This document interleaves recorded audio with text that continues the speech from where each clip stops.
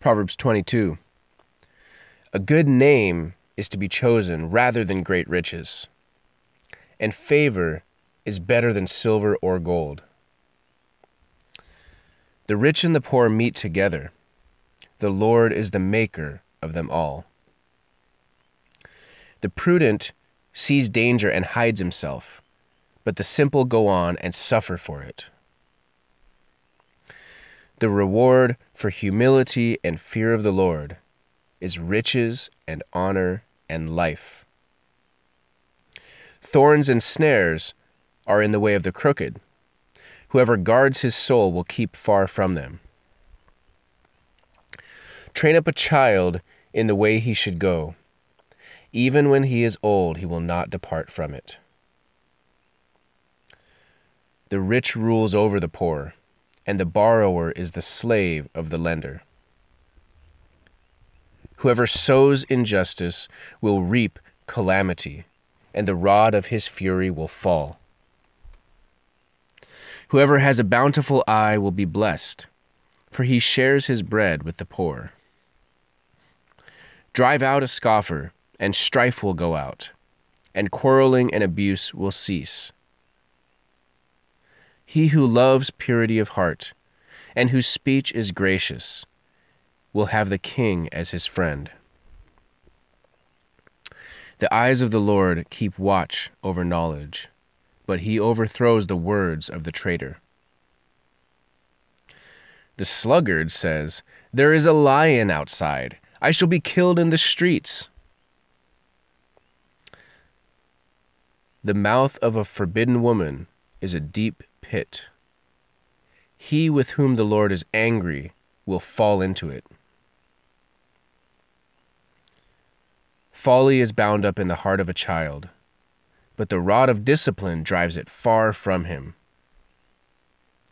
Whoever oppresses the poor to increase his own wealth, or gives to the rich, will only come to poverty. Incline your ear and hear the words of the wise, and apply your heart to my knowledge. For it will be pleasant if you keep them within you, if all of them are ready on your lips, that your trust may be in the Lord. I have made them known to you today, even to you. Have I not written for you 30 sayings of counsel and knowledge, to make you know what is right and true, that you may give a true answer to those who sent you? Do not rob the poor because he is poor, or crush the afflicted at the gate, for the Lord will plead their cause and rob of life those who rob them. Make no friendship with a man given to anger, nor go with a wrathful man, lest you learn his ways and entangle yourself in a snare. Be not one of those who gives pledges, who puts up security for debts. If you have nothing with which to pay, why should your bed be taken from under you? Do not move the ancient landmark that your fathers have set. Do you see a man skillful in his work? He will stand before kings. He will not stand before obscure men. The Apostle Peter tells the believers he's writing to in 1 Peter, the letter to 1 Peter, he says, "Beloved, I urge you, as sojourners and exiles, to abstain from the passions of the flesh, which wage war against your soul. Keep your conduct among the Gentiles honorable, so that when they speak against you as evildoers, they may see your good deeds and glorify God on the day of visitation." He calls the Christians exiles. That is, that we live in the world, and yet our citizenship is in heaven already, because we've given up our life here. We've given up the passions of the flesh. We've given up our desire for riches and for fame and for all those things in order to follow Jesus. And he also calls them sojourners. That is, we're on a journey here, but this is not our land. We're still exiles.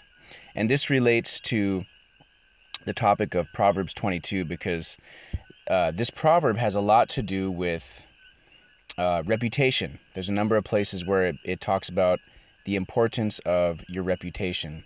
It says, living in such a way before the Gentiles, and he means before the rest of the world around you, so that even if they malign you, even if they slander you because you won't, go to the strip club afterwards, or you won't get drunk with them, or you won't do things with them that they expect you to do, go to late parties or whatever else it is, that they will still see your good conduct. So in Proverbs 22, let me see if I can find it here. He begins here saying this: a good name is to be chosen rather than great riches, and favor is better than silver or gold. And I have experienced this in my own life as well, to say that there will be sometimes opportunities where you have the direct opportunity to choose a greater profit for yourself in terms of money or some other things, or to choose to do something which may end up giving you a greater reputation, maybe to sacrifice, to be generous, to let someone else have the contract that you had every right to, or give up a claim that you have against somebody. Say someone owes you money and you say, you know what, forget it, it's yours, I just want our relationship to be healed, I forgive you your debt. There could be many situations in which, although people may not say anything, your good name, that is your reputation, is being built up by a clear actions which show that you are not focused only on money and only on yourself and only in doing things which benefit yourself right away. Another section here, it says, whoever has a bountiful eye will be blessed, for he shares his bread with the poor. Same idea. You will be blessed because you share what you have bountifully with those who don't have. Now, for someone who is self-focused, narcissistic, trapped in just your own little world where all you can see is that you don't have enough and you need to protect what you got, and no one deserves to get what you have, and no one's looking out for you except you got to look out for number one. It's really hard to have a bountiful eye when that's the way you think. If your mind, on the other hand, says, along with the Lord, that when you seek his kingdom first, all the other things that we need will be added to you. When you truly believe that in a deep way, you live that way, you're going to have a bountiful eye. You're going to be willing to release things. You're going to be willing to forgive people. It says, he who loves purity of heart and whose speech is gracious will have the king as his friend. Having the king as your friend is the idea that you'll be lifted up in the, again, because of your reputation. The king will say, hey, you seem like somebody I can trust. Now, when it comes to a king or an extremely wealthy person or someone of quote-unquote high status, what is it that they are lacking when you have a lot of power or when you have a lot of money? Well, people who have a lot of power, people who have a lot of money, the thing that they lack is not, of course, anymore money or power, but it is people that they can trust who are not trying to fleece them. Because when you have power, status, money, it's hard to know who your friends are, because everybody wants to be your friend. Everybody wants to pretend to be your friend. And so it says, he who loves purity of heart and whose speech is gracious will be lifted up into that company and will be helped and will be given a voice and will be given a relationship like this. Purity of heart, what does that mean? Well, it means that, okay, so here's a person with power. How can I help you? How can I advise you? How can I speak from the common people to tell you what it is we really need? And you don't have to give me anything. I don't need anything. All I need is to be paid for the work that I do. I don't need anything from you just because you have money. I don't need you to do me a special favor just because you have power. No, I don't look towards those things. That's an example of what purity of heart towards a king looks like. What about whose speech is gracious? Well, this is so rare. I mean, James also says that for the person who controls his tongue, that means they've overcome all the rest of their body, because that's the hardest thing to grab a hold of. But if your speech is gracious, assuming the best about people, slow to answer, quick to hear. If you're willing to, again, talking about the king, if you're willing to give the benefit of the doubt, it looks like the king did this and it was a bad idea. Well, yeah, that's what everybody thinks about every leader, that your decision was a bad idea because you didn't actually have to make that decision, and you don't know what the other decisions, what the other options were. And so having gracious speech you'll be noticed by those who can lift you up like that. Near the end of the proverb it says, "Make no friendship with a man given to anger, nor go with a wrathful man, lest you learn his ways and entangle yourself in a snare. Be not one of those who gives pledges and puts up security for debts. If you have nothing with which to pay, why should your bed be taken out from under you?" Again, harming your reputation. First off, it's foolish, but also it's harming your reputation because, oh, here's this guy. He seems wise. He seems to be walking. He might really be a man of God, like everybody else also claims. But look at this. One of his closest friends is just snapping at customer service people and yells at his wife and treats his kids poorly. Well, you shouldn't be friends with a person like that.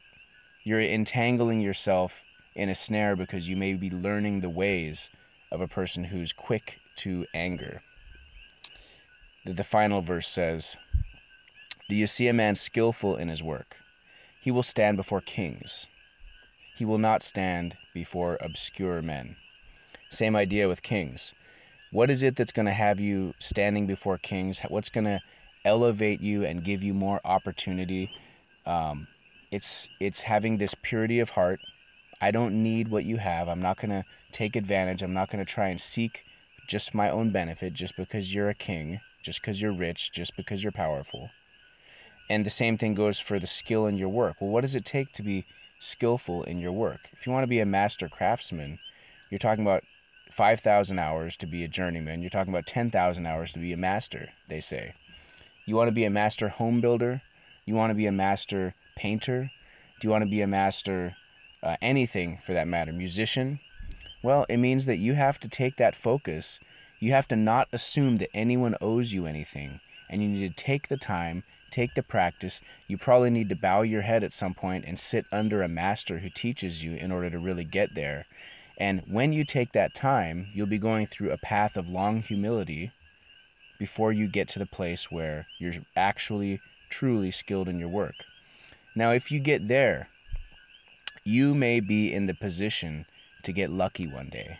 You may be in the position to have a break one day. I remember listening to a entrepreneurial story, and I believe it was the guys who started Instagram, and they asked the interviewer asked them, "So do you think this was mostly luck or was this just a great idea?" And he said, "Well, the thing about luck, you have to be ready to get lucky." It was a lot of luck, but at the same time, you have to be ready with your own discipline. You have to be in control of your tongue. You need to be pure of heart. And maybe one day the king will lift you up, and your reputation is more valuable than gold.